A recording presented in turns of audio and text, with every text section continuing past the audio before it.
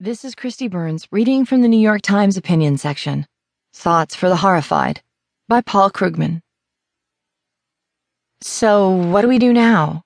By we, I mean all those left, center, and even right who saw Donald Trump as the worst man ever to run for president and assumed that a strong majority of our fellow citizens would agree.